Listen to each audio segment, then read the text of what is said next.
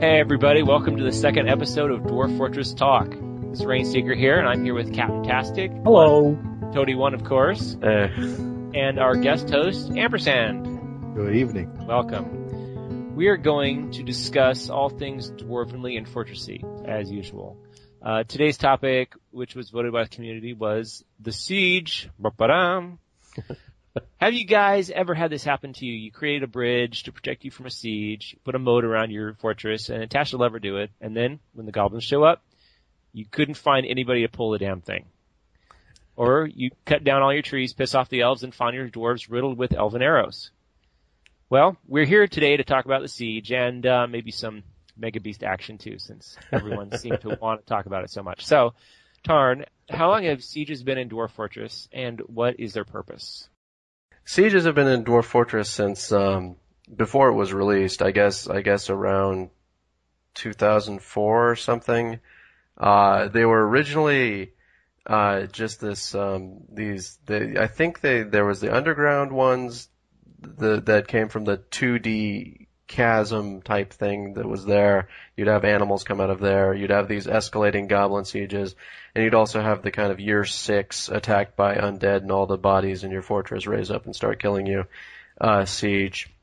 And when we moved away from having set sieges and more towards civilizations in the world, that changed a little bit, although there's still a lot of artificial stuff around sieges, like the way that the goblins just kind of ramp up without respecting their civilization. So the main idea is at first just to add something for you to do in kind of a fantasy combat type of way, because there's the underground and then there's the outside.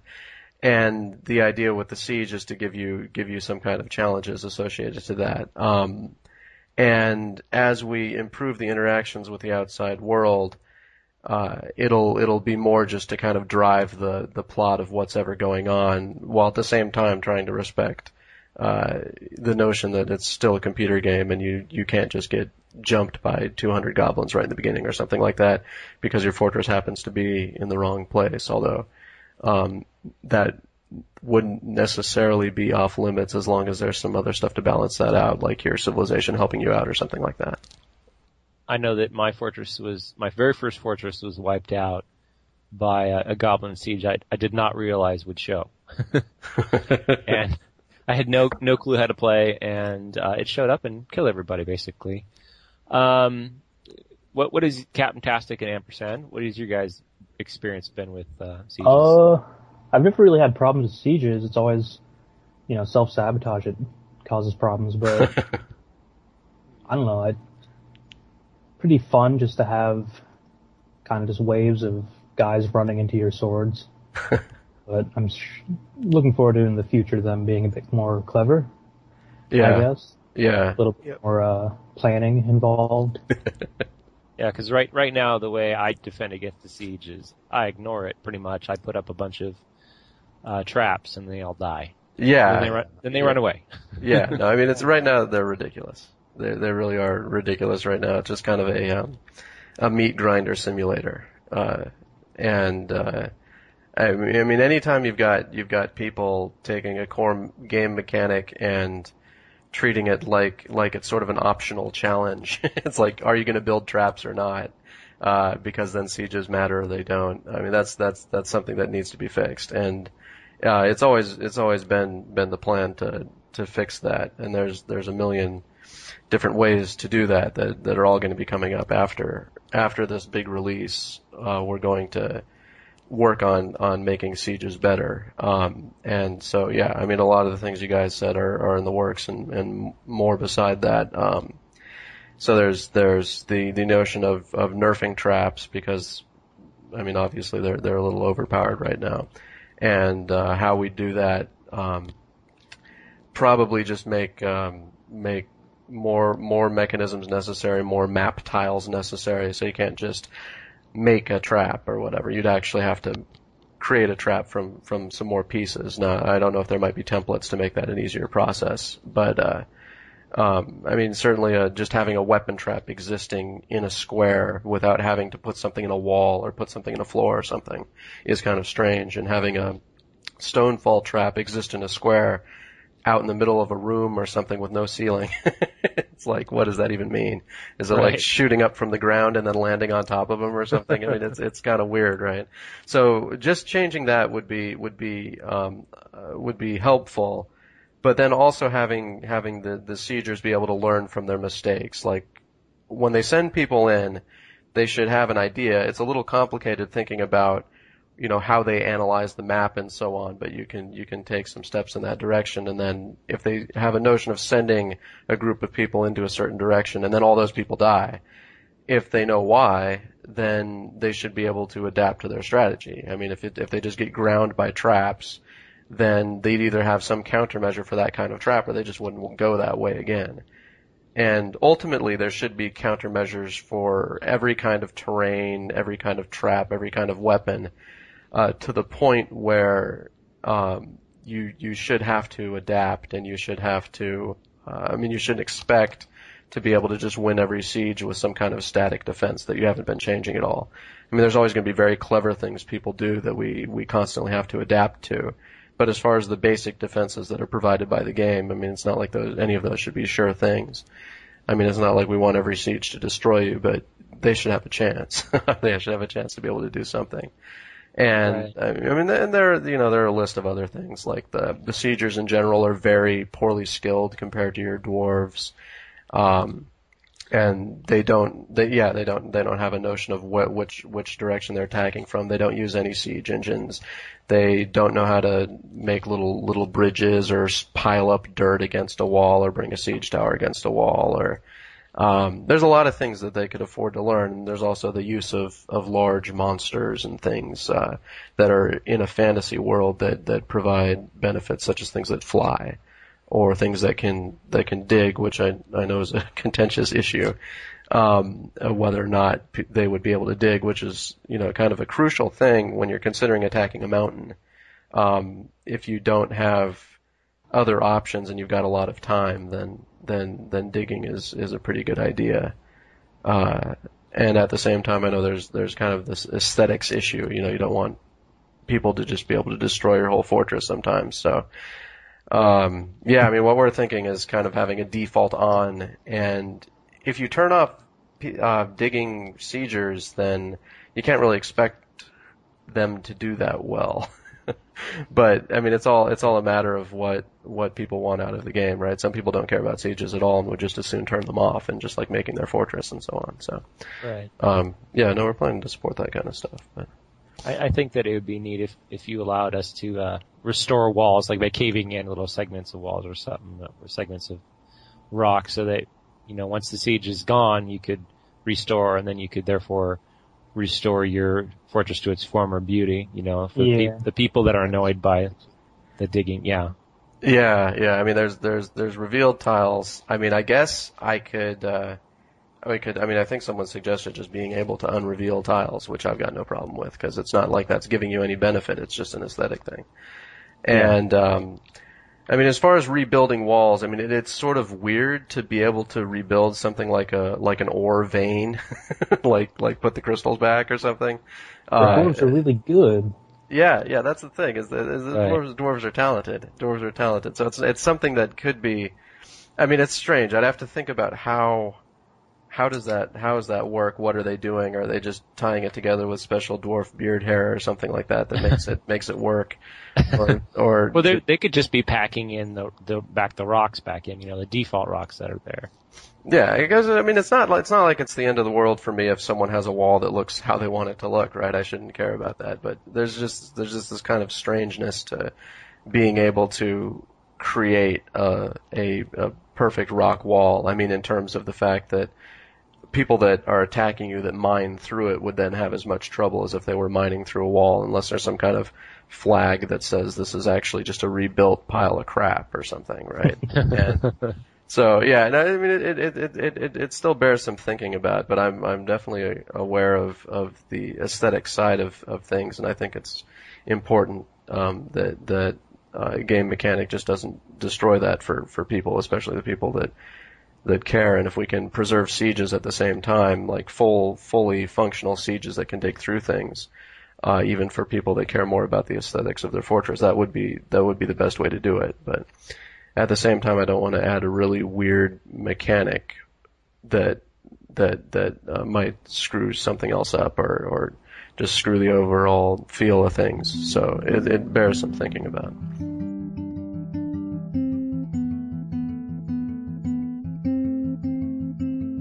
Yeah. So there are a lot of issues like that, right? I mean, you could ostensibly, I guess, you just dig a 1 tile deep channel around your fortress, and they wouldn't be able to cross it, and just have a little drawbridge like some people have. Or you could have your fortress set up on a cliff, or use doors, or there's a million ways to stop them. And so what we've got to do.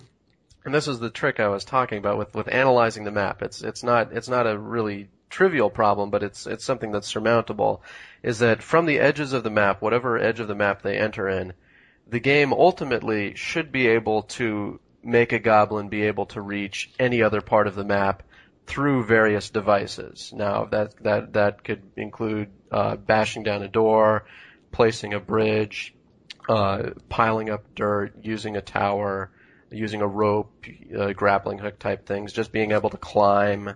There's different solutions to different configurations of the terrain, and we just have to put those in one at a time. And eventually, they should be able to take out any static defenses or defenses that are simple, like closing doors. I mean, I know people are going to come up with really clever type of, bunch of bridges moving around in weird ways and things that they can't figure out, and we'll just have to work through them one step at a time. But yeah, I mean, that's definitely one of the huge problems with sieges, is that they don't understand the terrain at all, and they don't think about it. Right now, they're just like, "Where's dwarf?" Like, I want to go kill a dwarf, and then they then they're like, "Oh, I can't get there. Oh well." And it's really tragic. The ability to change the map and make buildings has completely outpaced the artificial intelligence, especially for sieges. I mean, the pathfinding in general is pretty bad in the game. I mean, they can get through labyrinths and stuff well, but they can't really handle unusual terrain situations. And it's one of those things where the whole pathfinding system needs to be rewritten for dwarves in general, and these other problems we were talking about, like animals being able to climb down ropes when I add them, because I can't do anything. I can't have a system where animals can't climb ropes until I change the pathfinding and so on. But for sieges, fortunately, it's not all down to the whole pathfinding rewrite. So those can actually be fixed before the pathfinding rewrite, because overall, when a siege arrives, they just need to make a general analysis of the terrain and come up with a few little plans for how to make the terrain conform to the regular pathfinding routine, just by changing things a little bit. And and that'll lead to some of these things like digging and other map modifications. Are you planning on allowing trap disarming, in fortress mode? I mean, it seems like a reasonable thing for people to be able to do. Now, that doesn't mean they'd just be able to spot them and do it. They'd probably disarm a trap after they saw how it worked on somebody else.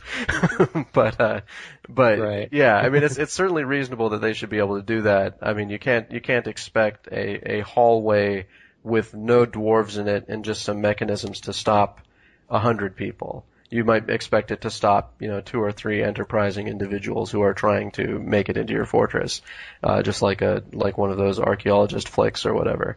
But stopping that many people, I mean, they're going to think of a way to surpass it, and they should be able to do that, so that you'd have to support your traps by harassing people and making them run into them and so on, even if they know about them. And otherwise, you should expect eventually, when we've got this worked out, for a trap that's done its job to be dismantled or otherwise dug around or whatever they need to do, and within a given stretch of hallway that might make them more suspicious of other traps being there, and they might actually be able to spot ones that that are similar to the other trap. I mean, there's some kind of heuristics they might need to do that. Just, block out an area. We've been hit by a pressure plate here. And then they'd keep an eye out for other they'd keep an eye out for other pressure plates in that hallway, say. I mean, these are all things that need to be added kind of one step at a time. So the sieges will improve by one step, then they'll improve by another and by another and by another. And we're planning to do this over a series of releases while we work on some other things. So hopefully it'll be interesting enough, by the time it's far along that you have to think a little bit. Yeah, for sure. Yeah, it'd be nice if people had to think a little bit about sieges rather than doing what they do now, which is just set up a simple countermeasure or impose an artificial challenge on themselves.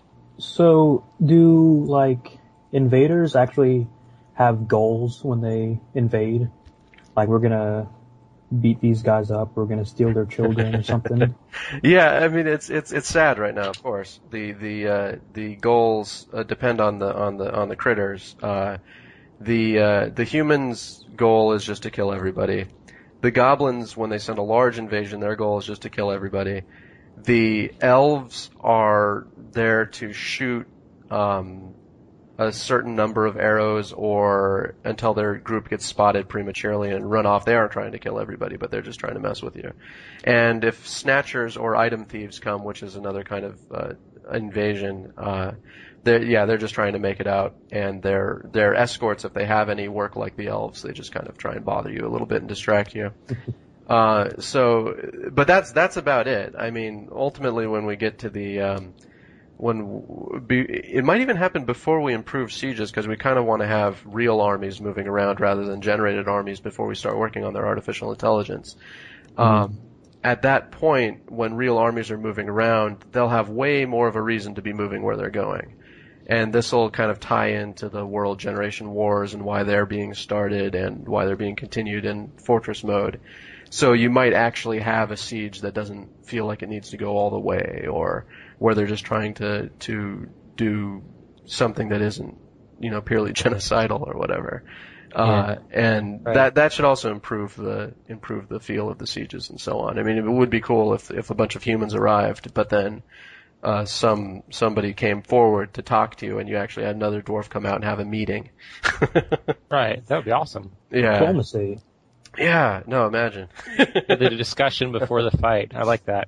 Yeah, I mean, there's a lot of cool things that yeah, more trash talk. I love it. I'd like to see the elves just try to hang out in the woods and shoot any woodworkers or something. That's true, yeah. They're just there to assassinate your loggers. Yeah, and bring some snacks back home. Yeah, is there ever going to be a time when goblins actually come and say, we demand tribute, and then we'll go away? Yeah, I mean, there should be. I mean, they already do that they don't, I guess, but actually I don't remember if they do. Is it just the humans that do tribute relationships? Because there's these fake tribute relationships in World Generation that aren't realized in any way. It's like you could start in a fortress where every other fortress in your civilization is paying tribute to humans, and you just don't hear or have anything to do with it. So that kind of thing I think that all that stuff is up on Dev Next, which means we're kind of starting to think about how it's going to work. And it's all coming. I mean, we have this thing up on like the future post version 1 goals about, actual sort of complicated diplomacy or something, whatever that means, where we'd actually be thinking a lot more about arrangements and individual goals and so on. But we're going to be doing a lot of that also in the pretty short term here. And with things like tribute, it's going to require, I don't want to point everything back at the caravan arc because that became kind of a habit.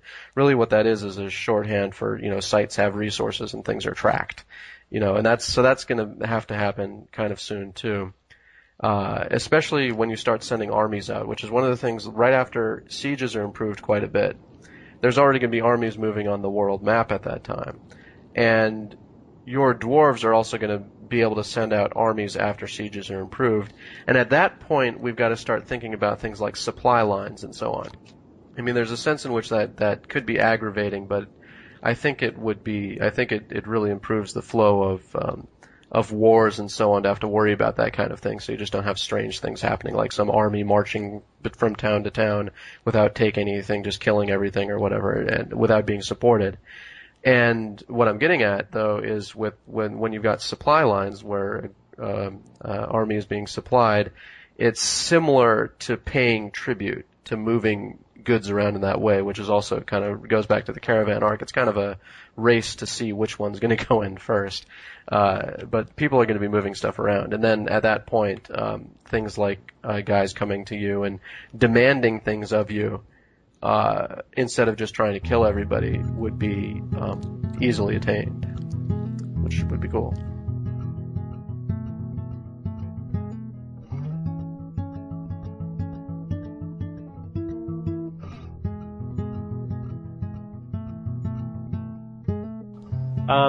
I guess one of my questions was, is there a possibility through the siege mechanisms to start eliminating entire populations if they keep, goblins keep throwing, populations at you? Eventually they'll be down to women and children in there, Yeah, I mean, that would teach them, not to be so eager. And that's the kind of thing right now. One of the reasons why we wanted to put in the actual populations and armies moving around before we work on siege AI and stuff is partially concerns like that. It's like what is actually going on in the world should dictate what's going on at your fortress in terms of sieges and so on.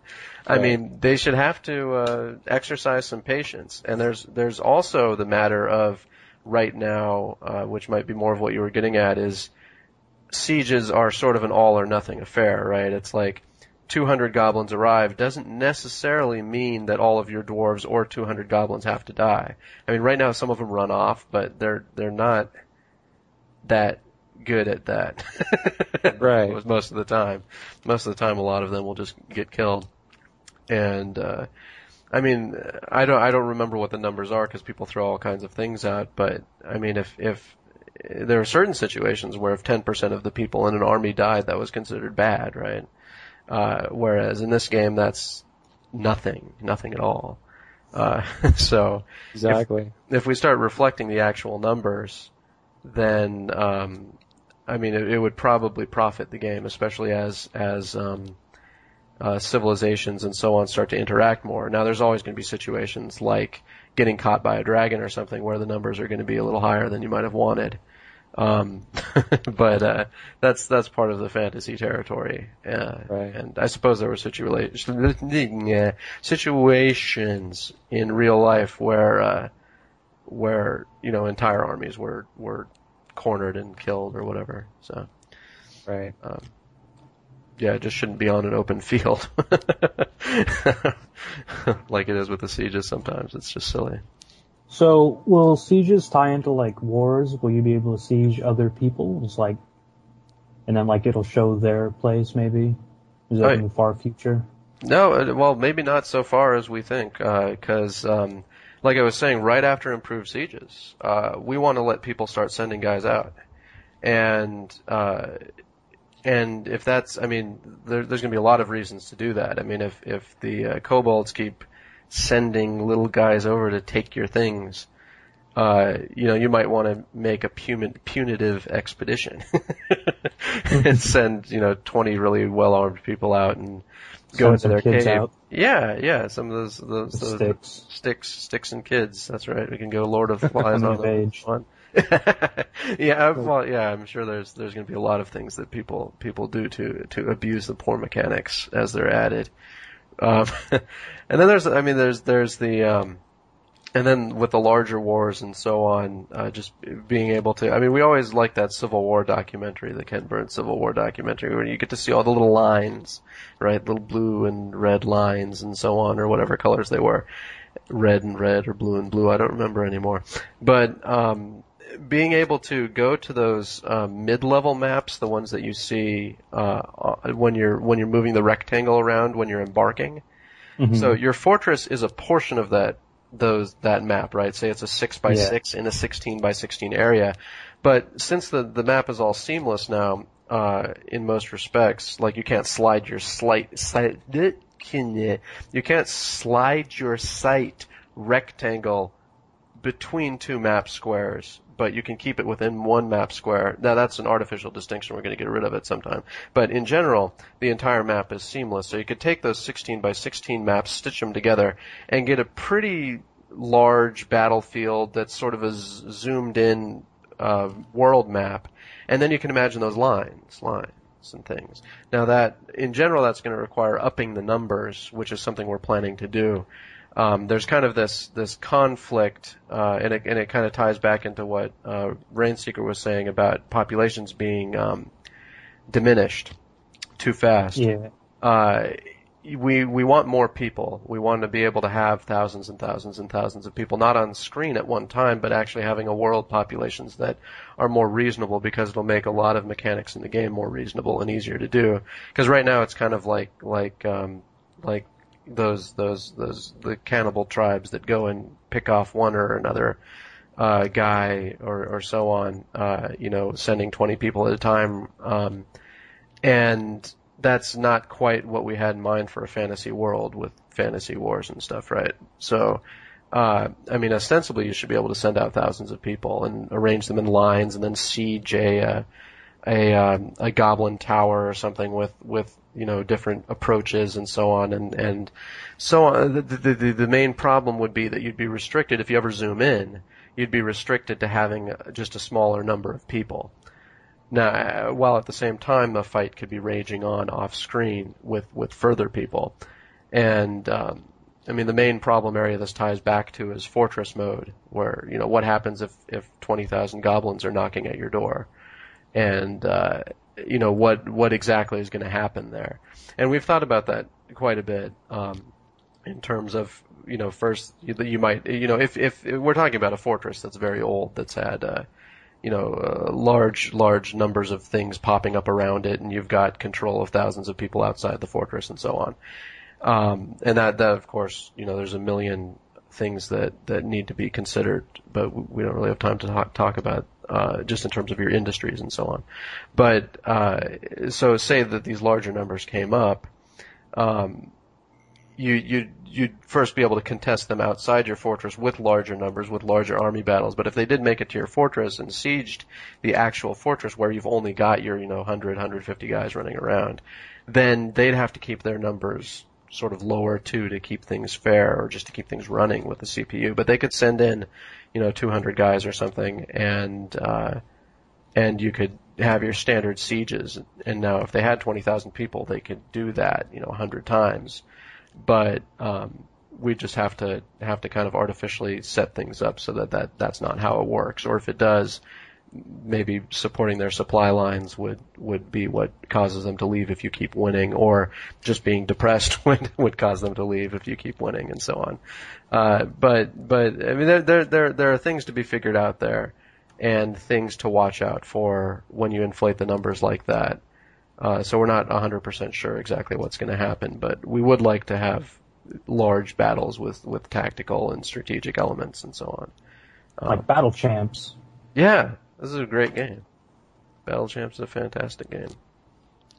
I like how I had like airships and stuff, and like bears and stuff, I think. What, in Battle Champs or in Dwarf Wars? Yeah, it still had like an inordinate amount of like detail, and just like the different civilizations having just like wacky stuff.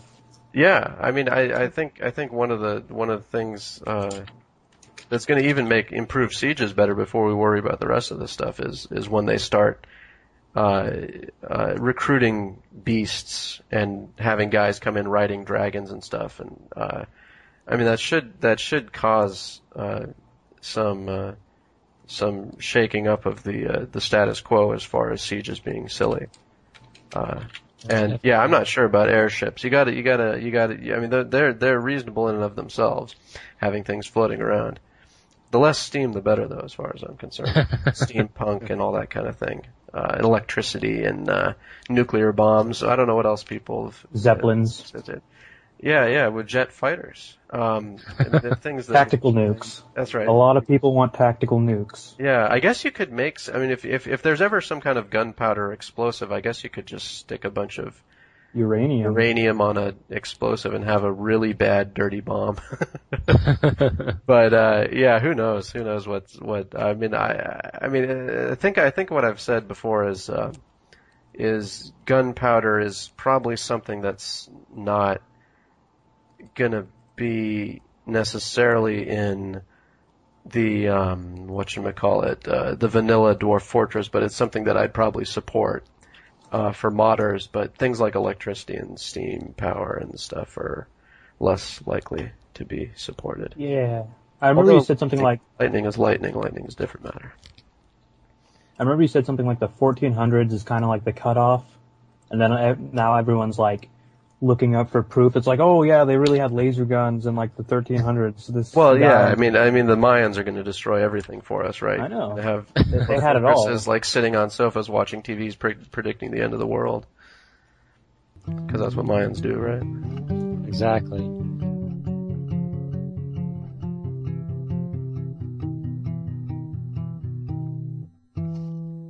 So, I can see a few things that would possibly trigger when you're doing the whole improved sieges things and armies moving across the map. Some things that might force your hand into a war with another civilization, force your hand into attacking them even, like a stolen artifact for the kobolds, and but even more abstract things like goblins kidnapping the king's son would be something I think would probably be significant in the history of the worlds. Yeah, especially if you could rescue them. Yeah, I mean that absolutely, first of all. And the thing is, it's like I haven't thought of every situation, so of course when I say absolutely, I don't mean to imply that I've thought of everything. But I remember we were going to do a weird kidnap rescue thing back when we were doing these more fixed things. But it's certainly, I mean, right now the people just don't care about the kidnappings enough, right? They're just like, take my kid. Oh well, or whatever. So, no, I think definitely there should be, when we start thinking about the individual goals that people have, which is something that's going to start driving the wars more and more often. There'll need to be answers to those questions before they start sending goblins around. And in that way, when people start tracking more their individual goals, then certainly something like a kidnapped child should matter a lot more, because a lot of people will be looking at their families first. Like, what is the situation of each of my family historical figures? Is one of them being held prisoner? Well, maybe I should do everything within my power to change that situation. So it should certainly matter, and people will probably treat artifacts like family members when it comes to that.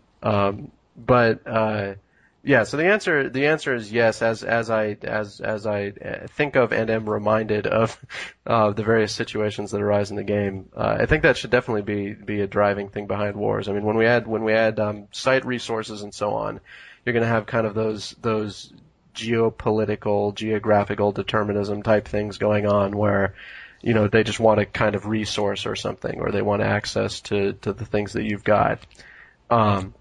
And that should drive some of the situations, but there should also be personal matters driving situations. I mean, a lot of the stories that we're kind of basing the feel of the game on, where we wanted kind of a fantasy story / world generator or whatever, a lot of the larger conflicts are driven by personal issues.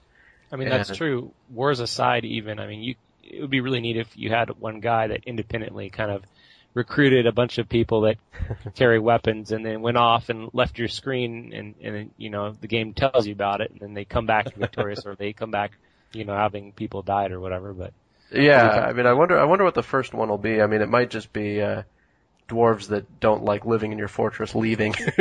Yeah, sure. Because right now they don't. They don't come. I mean, people stop coming, but the ones that are there kind of resign themselves to fates worse than death. Or they have tantrums. Well, yeah. No, they can act out, but they never leave. Slaughter everyone else. Yeah, it's a little, yeah, go ahead. So would it be possible for just a dwarf randomly deciding to just leave forever? Like, I know that would make some people mad. So it's like, oh, my soap maker left. Now what am I going to do? Yeah, I think I think the kind of having it be sudden or random would be bad. I think there should, if you're going to take something away from somebody like that, there should be warning signs. And when they leave, it should feel like it's your fault. And then at that point, I think that'd be good enough. Or, I mean, there's a case like Rainseeker came up with where there's a larger action that might be beyond your control. Then it's a trickier situation. It's like, should people be able to go off and handle matters? And there won't be a lot of things like that while people are randomly generated migrants. But if migrants are coming from other areas and have situations and family and everything else that exists outside of your fortress. I'm sorry, sir, but my grandmother's sick. Yeah. I thought Rainseeker was stopping the show. Yeah, me too. Because there was this air of silence. I know, it was realism. He's like, Yeah. I must go on a So, quest. Sir, my so grandmother's Rainseeker, sick. I understand we can continue the recording tomorrow if you have to go take care of that. But Yeah, I Yeah. need the fortress because my grandmother's sick, I mean. Yeah. No, I mean, it's that kind of thing. It's like, how much of that do you want? How much would that really mess up the game? It's one of those things that probably needs some balance, but I think if you've got a fortress with, 100 people, and you can always spare one, even if it messes things up a little bit, then that kind of thing would be really cool. But yeah, just like with every other concern with the high population numbers and so on, there's the game to be thought of. I mean, it's always people say that you kind of have to think of gameplay first and all that kind of thing, and fun before realism, all that kind of thing. But it's a more tricky balance than you might think, because adding realism gives you these fun payoffs as well. Especially when things work together. So, I mean, having people leave the fortress might seem like it's a bad thing, but the payoffs for that could actually be pretty huge in terms of what happens later in the overall story of the world and what comes back to your fortress from that, and so on. So I think it's definitely worth considering. Yeah, especially if the game can Possibility. tell you the story of what happened. Sorry, go ahead, Ampersand. Yeah, well, there's always the possibility that you could leave it up to the player to decide if they are going to allow that dwarf to leave. Like, they come and ask, may I please leave the fortress to go take care of my affairs? Yeah, that reminds me of the immigrant issues too, where people are like, a group has arrived, and should I be able to turn them away? So I guess no, you're right. I guess you could also be like, well, now you can't leave. It'll be like one of those bad post-apocalyptic movies where people arrive at the compound and then they're not allowed to go or whatever. Yeah. yeah, and then they turn their donkey into stew. What was that? Yeah, someone was saying, it's like, man, I wonder if Toady has like a problem with immigrants because all these people show up and then people just kill them mercilessly. Well, I'm not the one that kills them. Well, I know. It's like, Yeah. you put the gun in their hand.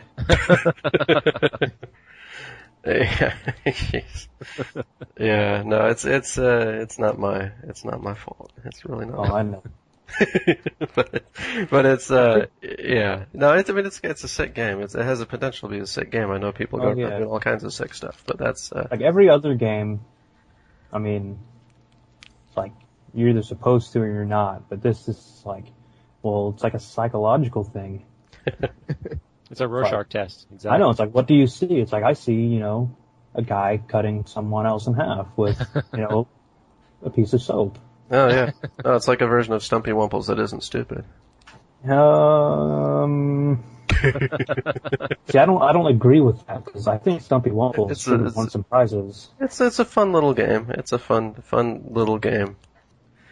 Yeah, I mean, and one of those things that people tell you is that you can't be all things to all people or whatever, and you have to make decisions when you're designing a game and so on. And so, fortunately, having things like init options and so on mitigate that somewhat. I mean, it's not perfect, but it keeps it open a bit. But yeah, no, but like I was saying, with the tiles and so on, I mean, sometimes there's difficult decisions, that you can't have work for everybody.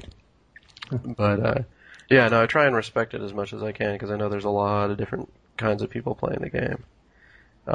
And yeah, I mean, in some cases, we're the only outlet they've got, for the things they want to do. Stacking skulls. Yeah, I'm not sure how many skull stacking games there are. I guess you can do that in those games with those physicsy type games like Oblivion and stuff where there's skulls lying around. You could start to stack them and they'd tumble over each other. There might be better skull stacking games. Yeah, but really get the skulls out of other people. That's kind of a breaking point, isn't it? Yeah, I mean, some of them, I guess you click on the bodies and they have a skull in their inventory. They used to do that in games. I'm not sure how much of that they do anymore. Where you have your own body in your inventory when you click to salvage stuff from the dead bodies or scavenge or whatever. And they've got like a skull inside of them.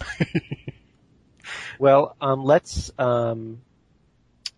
break away from sieges. I know we already did, but let's break away from Make it sieges. official. And I'm going to play a little bit of cleansing music, and then we'll be right back. Cleansing music. Yay.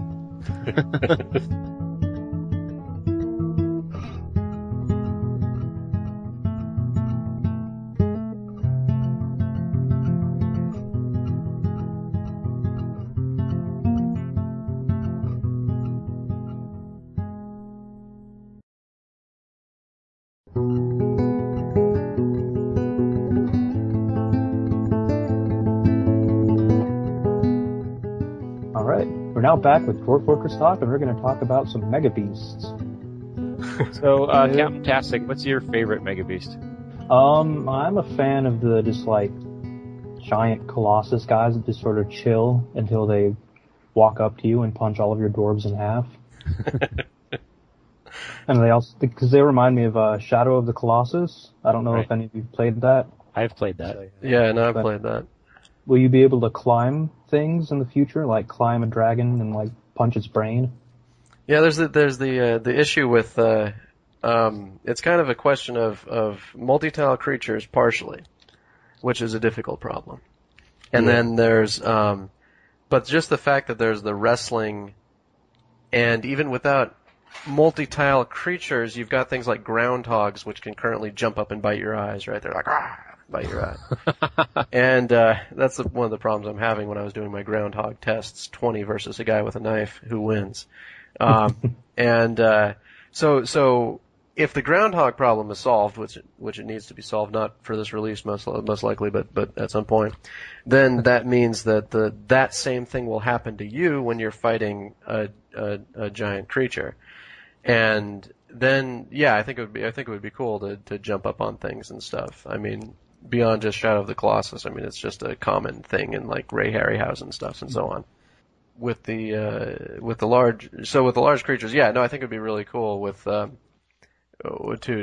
jump up on them and climb them and swing from them and so on. It wouldn't be as dramatic visually, of course, as Shadow of the Colossus, but it certainly would be a lot of fun.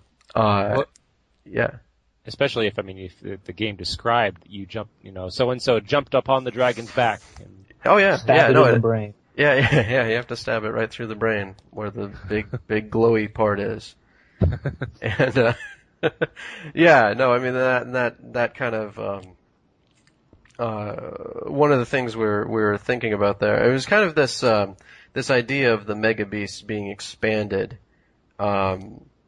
to a bunch of other creatures, because I know I already spoiled the ones that are going to be underground now, right? Those were spoiled. I don't know if I'm spoiling them here or not, but I guess. Go ahead. Yeah. Spoiler warning. Spoiler warning. Spoiler warning. All right. So yeah, maybe I should talk through my shirt or something. So yeah, I'm talking through my shirt now. There are random critters and stuff underground and stuff, and they got like random bodies and different random stuff, and they're going to be big and they're going to attack you and stuff. Okay, so there's the spoiler.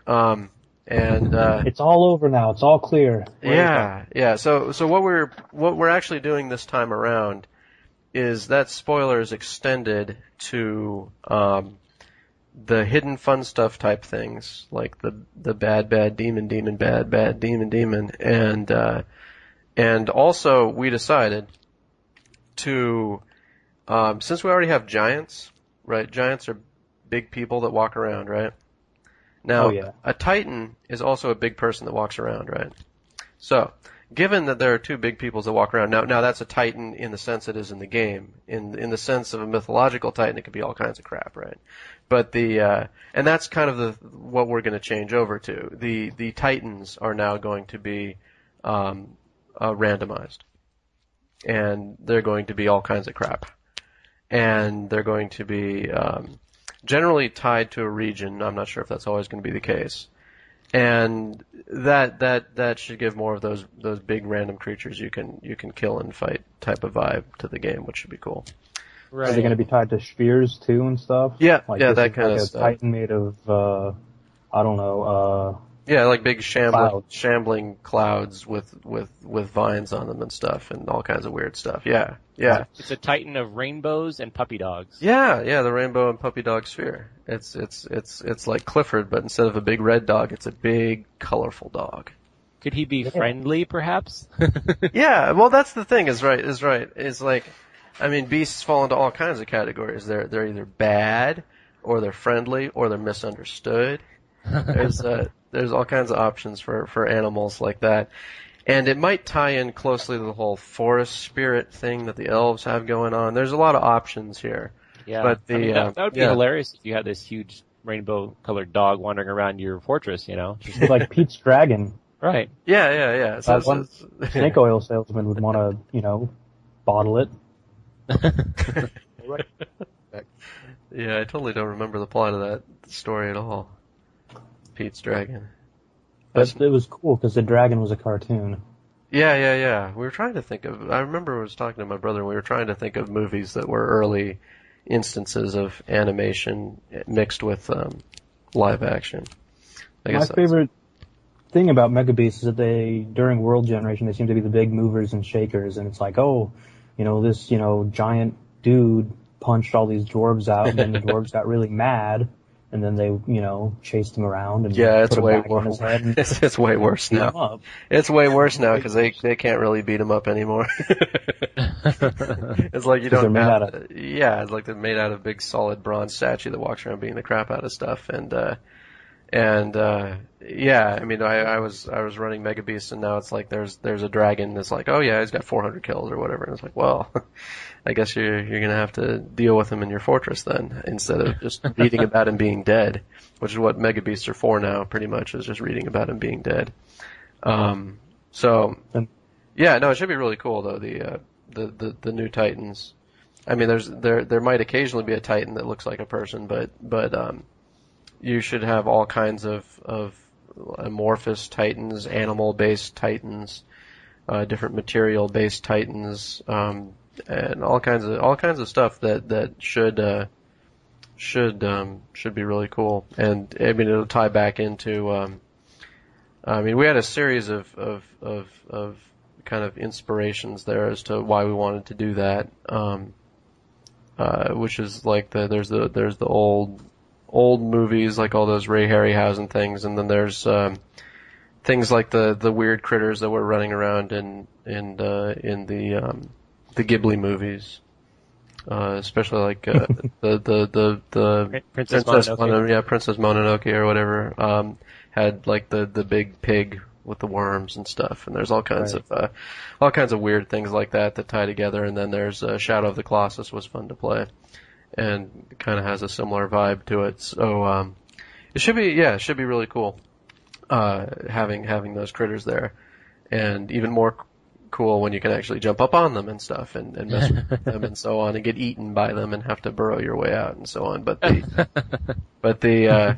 just at first having a as long as we give them enough kind of differences in abilities and so on, then having that sort of and coupled with the improved Sieges stuff of having traps not be quite so good and so on, then having a Mega Beast arrive should be like a big party, because you're either going to get So some of the standardized ones, you've got the standardized ones that remain then would be like what, a Hydra, a Dragon, and a Bronze Colossus.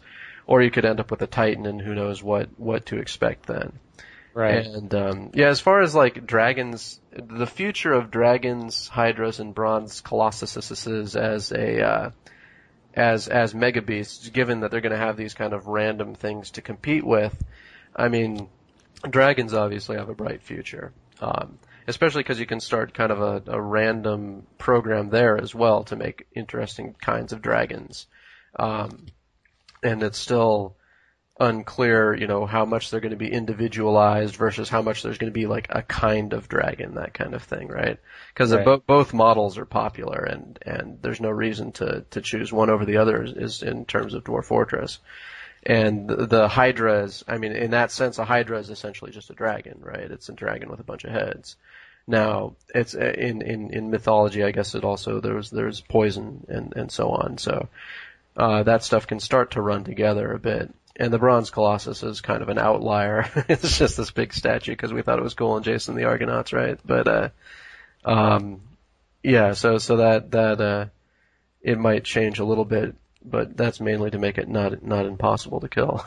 Speaking of the Bronze Colossuses, I mean, could it possibly be that you have it be connected together with a bunch of bolts or something that could fall off, and then that's the way you could kill it, even if it's solid? I guess one of the things to consider is like, why is it there? Right. Like, was it made by somebody? Yeah. Some sort of supernatural intervention.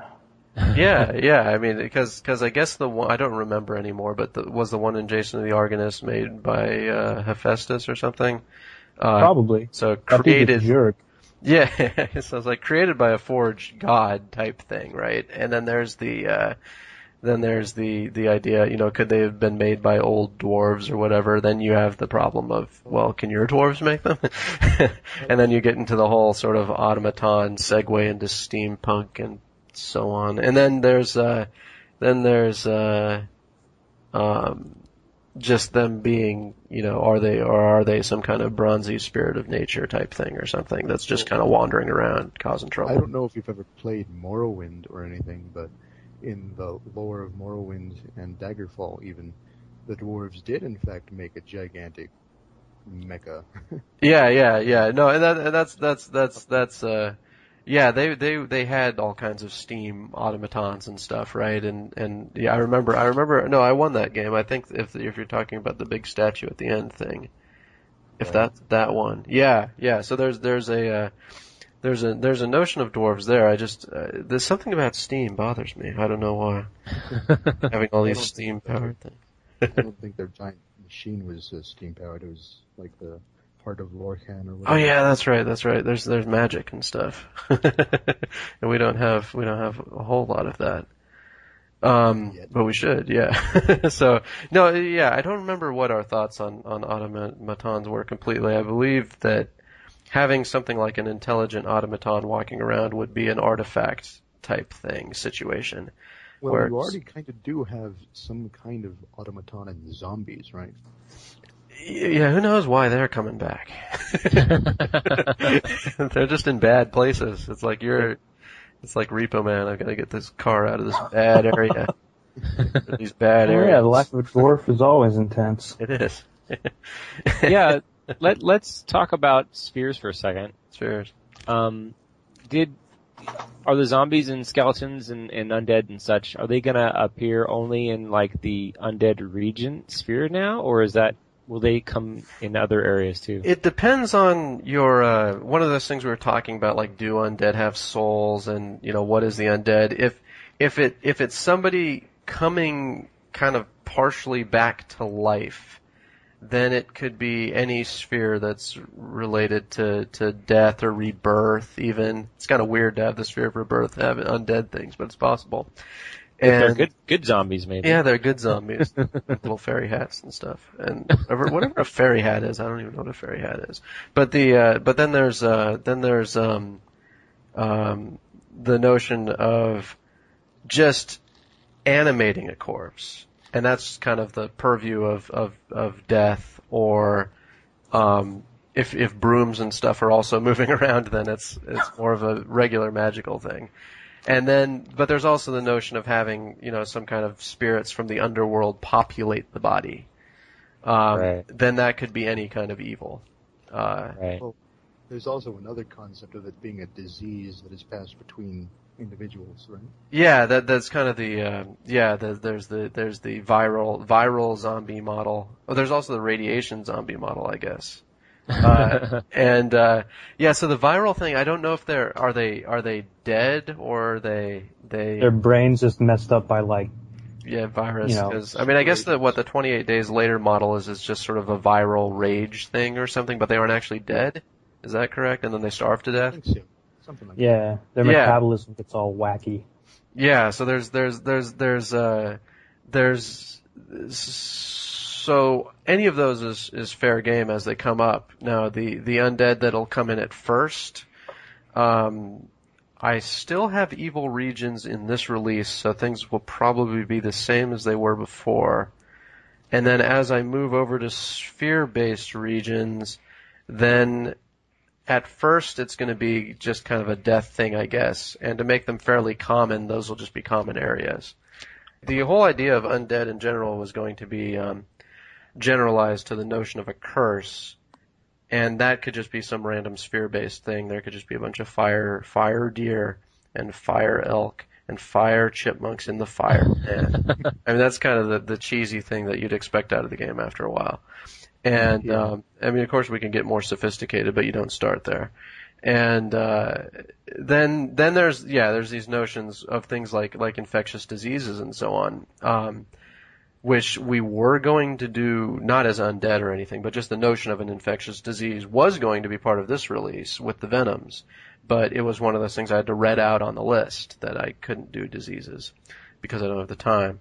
But it's that anything that's read on that list is pretty much fair game in the short term. So I'm not sure what's going on after this, but you can start to move to more and more sophisticated disease models and have not just models of their spread or whatever, which aren't ever going to be that sophisticated in Dwarf Fortress, but just their effects. As we get more and more venom effects and so on, that could actually, like if you had a venom that could alter your behavior, then you can have a disease that can alter your behavior.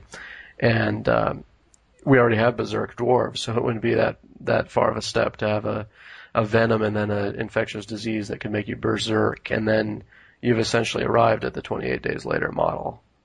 Which is really bad news if you have your legendary, champions crazy. Yeah, no, you have to lock yourself. Maybe not so much. Oh, yeah. You could just bite someone in half. That could be the solution to a lot of problems too. Yeah, well, assuming that he went crazy on the battlefield and not inside your fortress.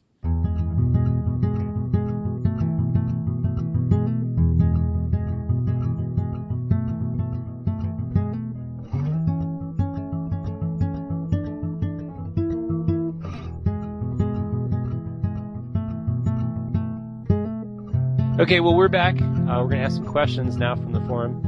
I'd like to start offering the ball to Ampersand. Right. See what you want to ask. All right. This is a question from Armok on the forum. He seems very concerned about trees. Since it's a very long and detailed post, I'm going to compress it down to one little thing. Are tree nerds going to get any love? Tree nerds? Love? Yeah. Well, given how geology went, I'm assuming, because we've got lots of botanists, resources, and so on. My father was a botanist for a little while. He got his master's degree in botany. And my mom has a giant garden and prepares plants, to this day. Always goes to plant shows and has this giant garden and so on. We go out in the woods all the time. I'm assuming that when I finally get to trees, and not just trees, but other plants, that there's going to be more excess, if that's what you mean. Well, he's asking for stuff like trees eating individual tissues.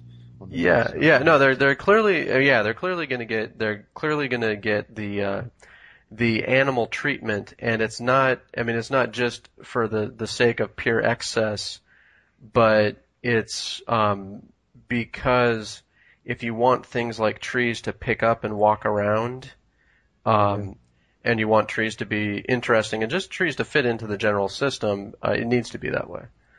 And stuff like circulatory systems in trees that bring the water up in the ground and.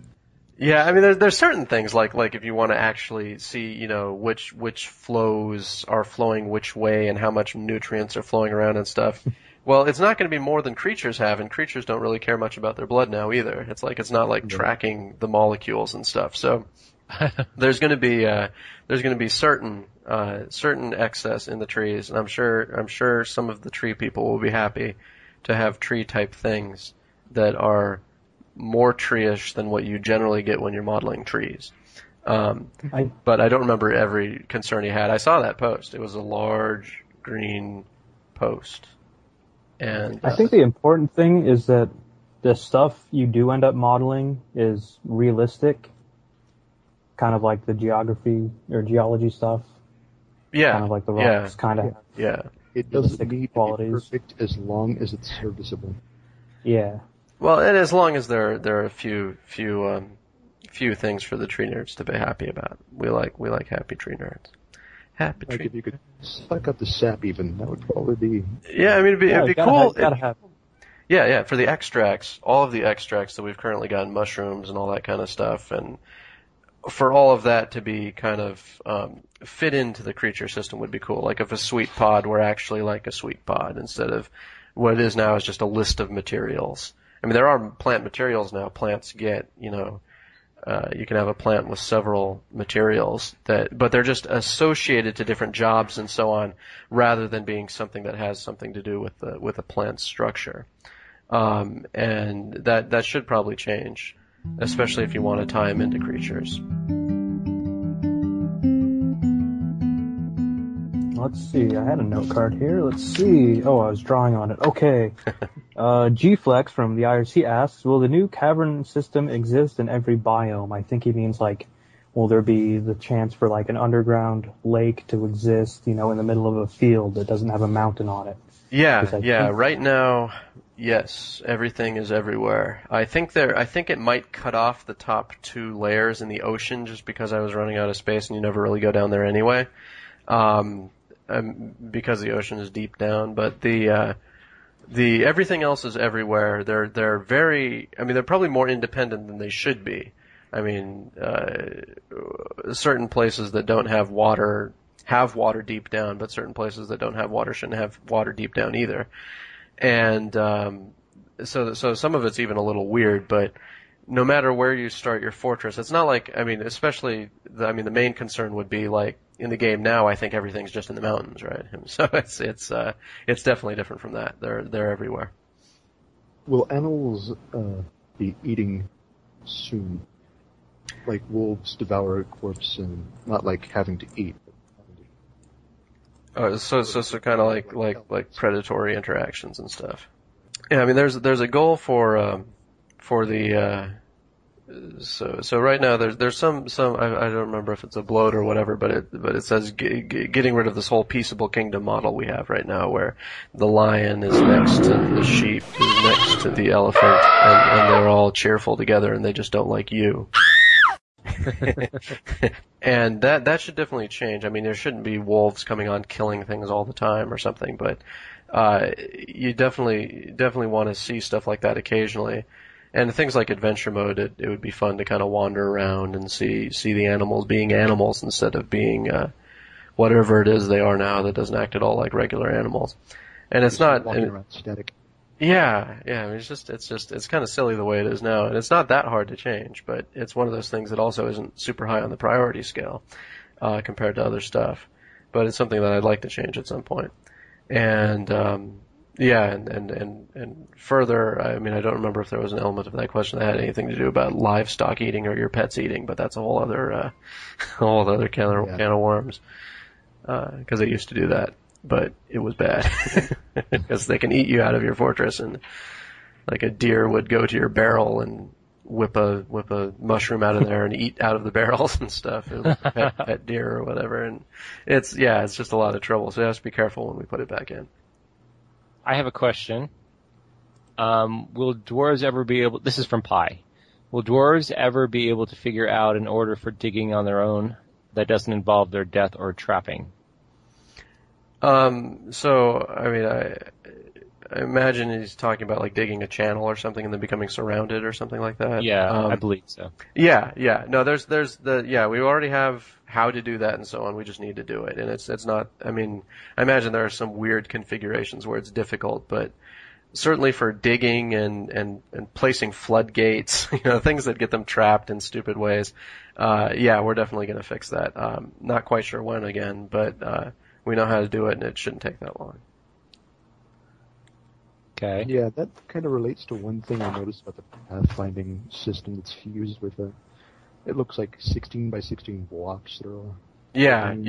There are a lot of times when you get this kind of artificial behavior stuff where people start from the northwest or whatever, and a lot of that needs to be fixed. Some of it's harder to fix because the distance calculations would require doing a pathfind, which would be expensive, but it can be fixed over time, especially if the pathfinding system gets a revision. Yeah. Something that the community is really excited about is the new arena mode. Is that going to be at all connected to the other modes, or is that totally separate?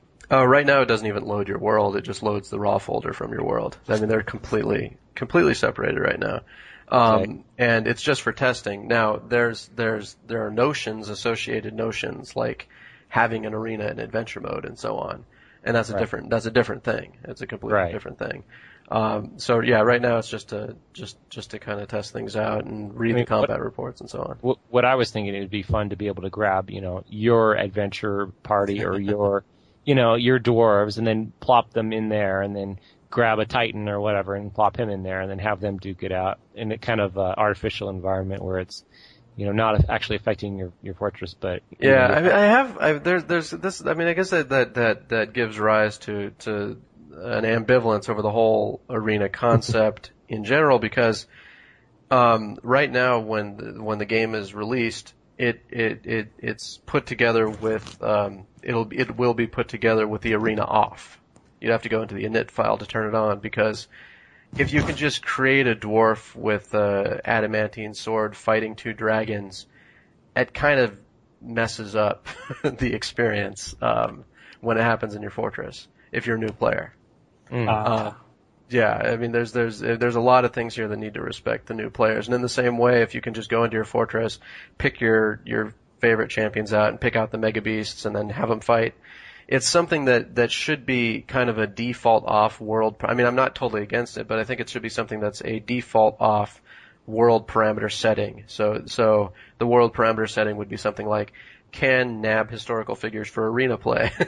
And then you can set that to yes, and that means that you've created that world knowing that you can spoil it for yourself. And I think I don't really mind any kind of spoiler type stuff that you do yourself, as long as it's not the default behavior and as long as it's not super, super easy, accessible, press of a button, hey, I can mess up my game type thing. Cool. I think it is really important for new people to kind of get to see their first dragon when it's attacking their fortress, blowing the crap out of them or whatever. The 13th Ronin from the forums asks, do you ever play any of the mods for Dwarf Fortress in your spare time? And if so, which one is your favorite? Well, I guess it's short. I just haven't done it. I read about them. I know people like orcs and so on, to kill them. And so, but I haven't tried any of them myself. I mean, I guess I've seen mods though when I load, cause oftentimes I'll get a bug report and the save will just be, a total conversion or something. And so they need to send their mods, and then so I've loaded up fortresses before, and I'm like, these are all dragon men. It's like, and so I've seen them there, but I've never played with the mod, because it's kind of like if I wanted something in the game, I'd probably just put it in or whatever. So most of when it comes to that kind of thing, I'm not really curious about how playing with other races is, because I know it's kind of buggy, and I know I want to kind of more fully support it later, so I haven't really tried it out.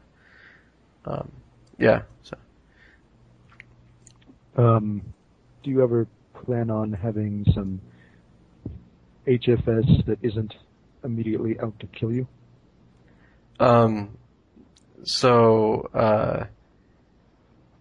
Like now when we say HFS, we're referring to the stuff that's underground or whatever, and a creature instead of just a location, or? So I'm talking about just any hidden feature that's just not immediately apparent, Oh. Something that's not something that would be considered spoilers, basically. So a non-violent spoiler or something? I'm like, right now, I don't think there's anything. At least nothing that has been found. I mean, people have discovered the other little jokes and Easter eggs I put in. I think everything's been found now. Except maybe one thing. And, then. Ooh, tell us what it is. Well, I don't remember. See, I don't remember. Has everyone found all of the, adventure quitting jokes? Yes. Because there are a couple of them. There's the retirement joke and the quitting joke. Those are the only ones I wasn't sure if people had found them or not. Okay. Because you have to stay in the same place or whatever and do nothing for a long time, and then try and quit, and it'll tell you a joke. That's cool. But yeah, I mean, as far as Easter eggs, because I wasn't sure. See, the thing I wasn't sure about with the question is like, is it just about other Easter eggs, or does it mean will there be peaceful large creatures or something? Because that's because about the hidden fun stuff. It's obviously the stuff that's deep underground and. Yeah, because you pretty much. I mean, well, I guess if you mean like, will I suddenly open up a giant, happy gem chamber with the gnomes that say, "Come, here's our treasure" or something? I mean, I guess that's fair. I mean, I don't know we haven't done anything yet, but certainly having everything underground not be completely evil is a reasonable suggestion. It's not something we've really done a lot with, though. It's still pretty bad down there. Yeah, in some ways, it's easier to have everything attack you. Yeah, well, I mean, it's like what would you put down there that isn't already just good mineral veins and stuff? It would be some kind of like buried temple with golden chalices in it or something. And it's like some of those things feel weird to add without having fuller notions of gods and magic and stuff. I mean, also stuff like just other fortresses that are lost and abandoned. Yeah, I mean, the problem with that comes to world generation, the fact it knows where everything is, kind of. And if you had lost dwarves, they'd be dwarves that were not accounted for in the historical figures or something with their location. I mean, it's not unreasonable because the Forgotten Beasts are like that, the ones that live underground. But they're just. I mean, I'm not trying to explain why I don't have the stuff, or I'm not trying to explain why I'm never going to have this stuff. I'm trying to explain why there's a bit of inertia to adding a diversity of things, rather than just adding simple underground diversity. I know people have asked for all kinds of things. There was a giant underground diversity thread, and we've only scratched the surface. The giant land turtle. Wait, what? I didn't hear it. The giant land turtle. Giant land turtle. That discussion. Yeah, there was a giant thread, wasn't there? Yeah, it's kind of silly. Well, using mechanisms to control its brain. Yeah. So no, people will probably be disappointed, but there'll be stuff down there anyway. I have a question here from I Like Pie, and the question is, what will you be able to do with the exposed guts? Can you rip them out, cut them apart, etc.? Well, I have a bloat up there for all the wonderful things you'll be able to do to the exposed guts. Strangle other people with them, strangle the victim with them, chop them up and set them on fire, and all that kind of thing. Right now, you can do a few things with the exposed guts, I believe. The one I haven't tested yet is that I believe if guts have popped out, that you can just hack them with your sword as kind of a random attack, just as like any other attack. The one I have tested is that if the guts have popped out, you can grab them and pinch them. Pinch your guts. So it's not, we haven't fully realized the promise of exposed guts yet, but I'm betting that over time it'll become an intriguing game mechanic, the exposed guts. But yeah, right now it's not that interesting. They pop out, but pinching someone's guts doesn't bother them as much as having them have popped out in the first place. So also, yeah. I Like Pie also asks, as kind of a follow-up question, he says, do you like pie? It depends on the kind of pie. Doesn't it? Like with everybody. My favorite pies are, I like key lime pie, and I sort of like lemon meringue pie. Not really into, like, big chunks of fruit and stuff. But yeah. So I like certain pies. That's true.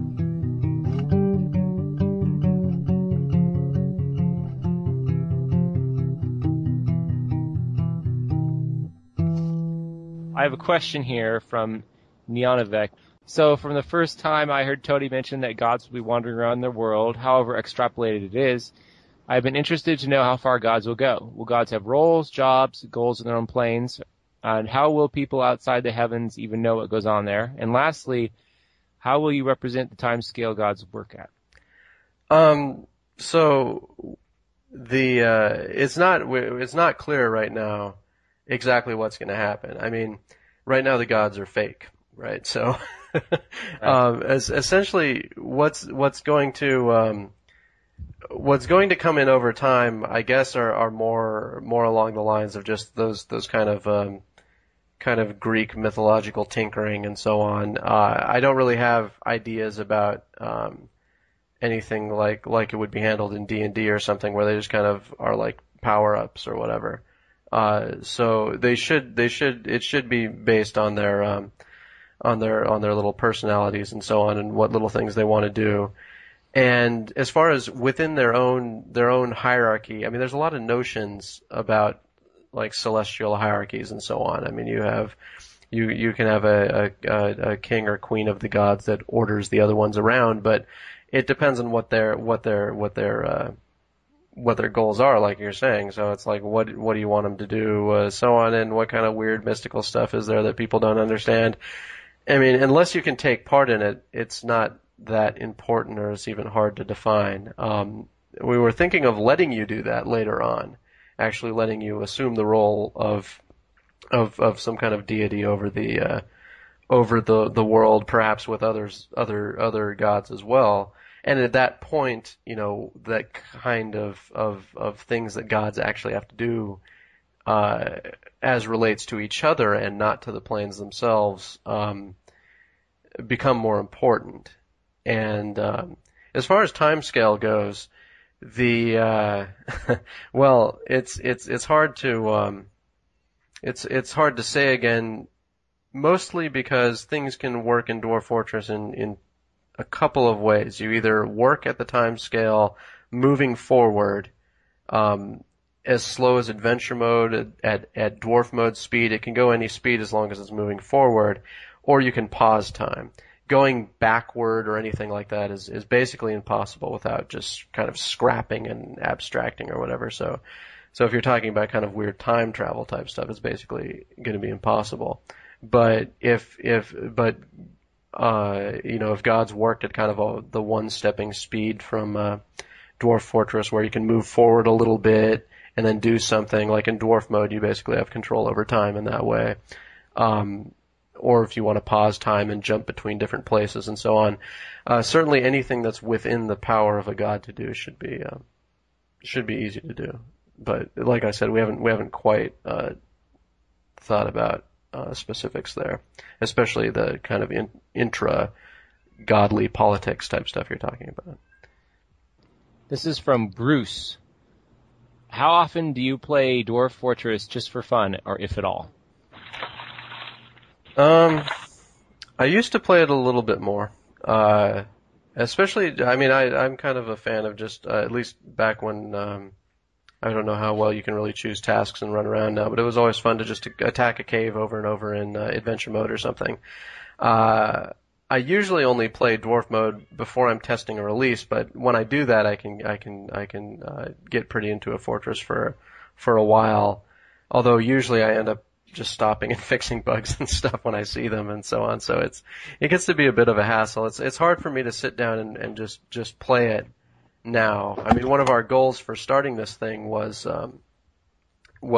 to make a game we could play ourselves, but it's not quite to that point yet. I think when we add a bit more with diplomacy and intercivilization stuff, or get adventure mode up to the point where it's fun to play, because it's really, I mean, it's not that fun to play, especially if you consider it from like a role-playing perspective. It's just not that fun. Once those are a little more fleshed out, I'll probably find myself playing the game more. But as it stands now, I don't play it that much outside of testing. We can hear Scamps there in the background going yeah, nuts. he's been locked out of the room for 3 hours now, and the idea was to make it so that he didn't disturb the call, but I guess he's doing his best to get on. So yeah, no, if you can hear him, that's him. I have one from Hishan. Says, what do you think about the 3D utilities for Dwarf Fortress like 3D Dwarf, LifeViz, or Khazard? And would you ever consider using such a system in the main Dwarf Fortress program? Well, I mean, I mean, if you want to consider it, the visualizer is such a system, and it's garbage. But so I mean, clearly, I don't mind the overall concept of having a 3D representation or something.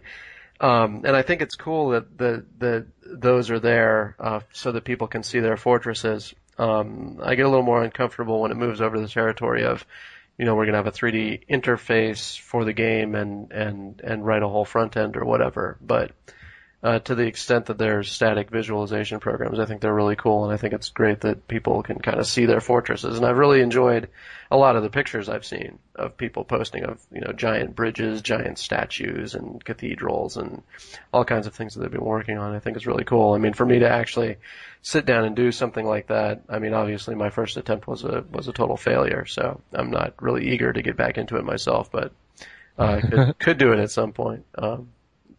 Yeah. I really did enjoy the one of the huge dam with the dwarf carved in the side of it, or whatever they did. Yeah, that was amazing. Yeah, I don't even know if I saw that one, because I've only seen certain ones, and I haven't seen any recently. Do one of you guys have that? Oh yeah, this is it here, Tarn. Yeah, let me see if I've seen this one. It's the first spoiler one. All right. 3D visualization. Oh yeah, it's funny. I've seen that picture, but I didn't even notice the face. I'm an idiot. There it is. There's a big green face. Oh, that's really cool. Yeah. Baboonanza. Nanza, Babunanza. I don't know. Bonanza, thank you. Bonanza. I like how the visualizer has like trees and stuff that are all like tree-like. The slice tool in action. Yeah, it just kind of highlights how bad my rivers are. It's like there's these lines kind of cutting through the nice forest landscape. Okay, Right. I had one more question to ask you, Tarn, and so did Captain Tastic. Captain Tastic, go first. Dear Toady, what does your day look like? Yeah, well, they pretty much all look the same, unless it's the end of the month like this, because this is an unusual day. But I get up afternoon. Today I got up at 3. I usually get up from 1 to 3 sometime, and then I'll usually turn my computer on and look at all of the horrible things that have happened with moderator reports and so on, see what's going on the forums and what kind of things people have done. And reply to emails and so on. That can take a lot of time. And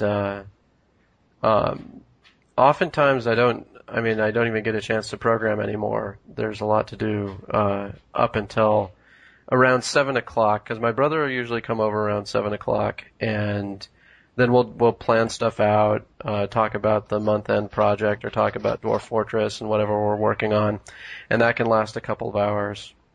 And then I usually start, sometimes I program during the mornings, like if I don't want to do the email and stuff, but then I'll start programming seriously, starting in the evening after I'm done with my brother, which can be anywhere from 9 to midnight or whatever, and just work until whenever the devlog goes up, 5, 6, 7 my time. And so sometimes I don't even get a full day of programming in anymore, and sometimes I can still manage my big 12, 13-hour things. But yeah, not a whole lot goes on here though. I usually go to the Albertsons that's right next to my house in the morning, and get a drink or whatever, a couple of drinks and a sandwich or something.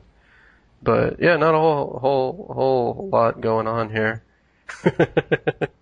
Well, the main question that I think the whole community wants to know, and this is kind of dovetailing on a argument that's been going on for years about Dwarf Fortress, is how do you pronounce Urst?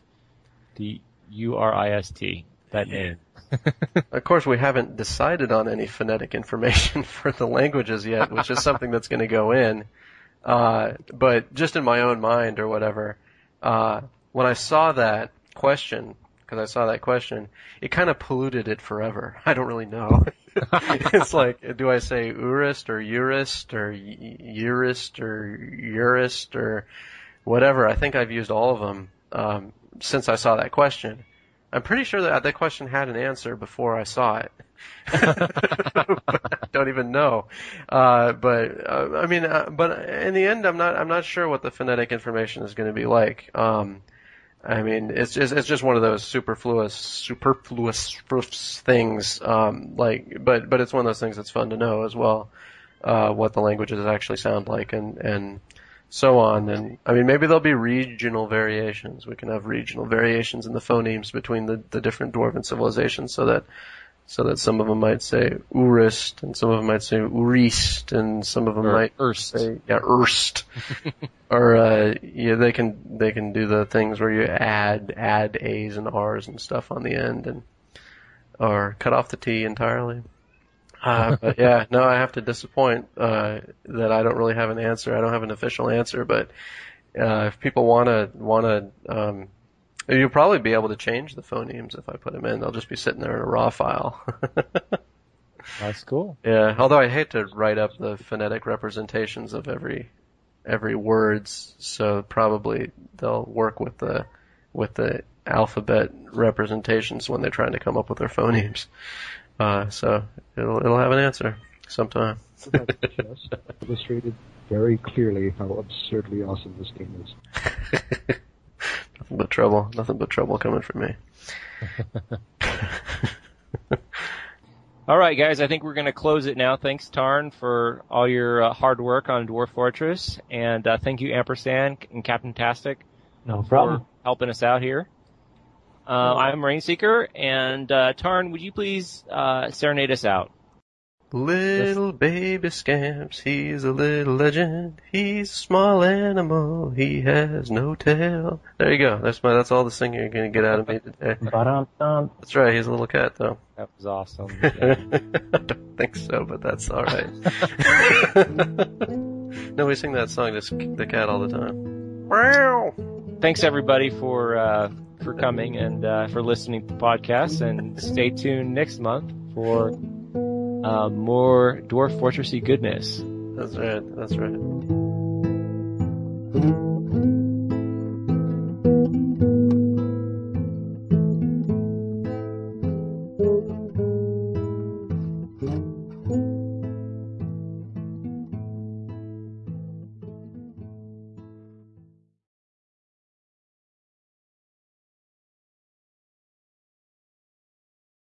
Let's watch the little numbers. Let's watch them go up and up and up.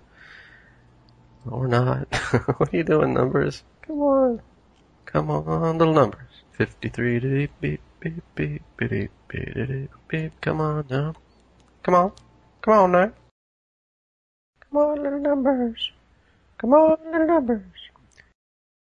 Now it's recording the speakers, but not the mic this time. Come on, mic. Come on, mic. Mac, gonna get my numbers going up above 54 with a stack. So basically right then is where I'd cut it and then That's play it. right. That's music right. and then- Oh, okay. So we're not. Are we going to listen to it now, or is it? No, it's post-production. He got me all psyched up. I'm all like in my listening stance. Or I'm gonna Music. cleansing music. It'll cleanse your karma, your soul. Yeah. What song is it? It's like I the Mr. Clean commercial. it's Sting. They sting. it's it's heavy metal. Oh, here, Yeah. yeah, here. It's very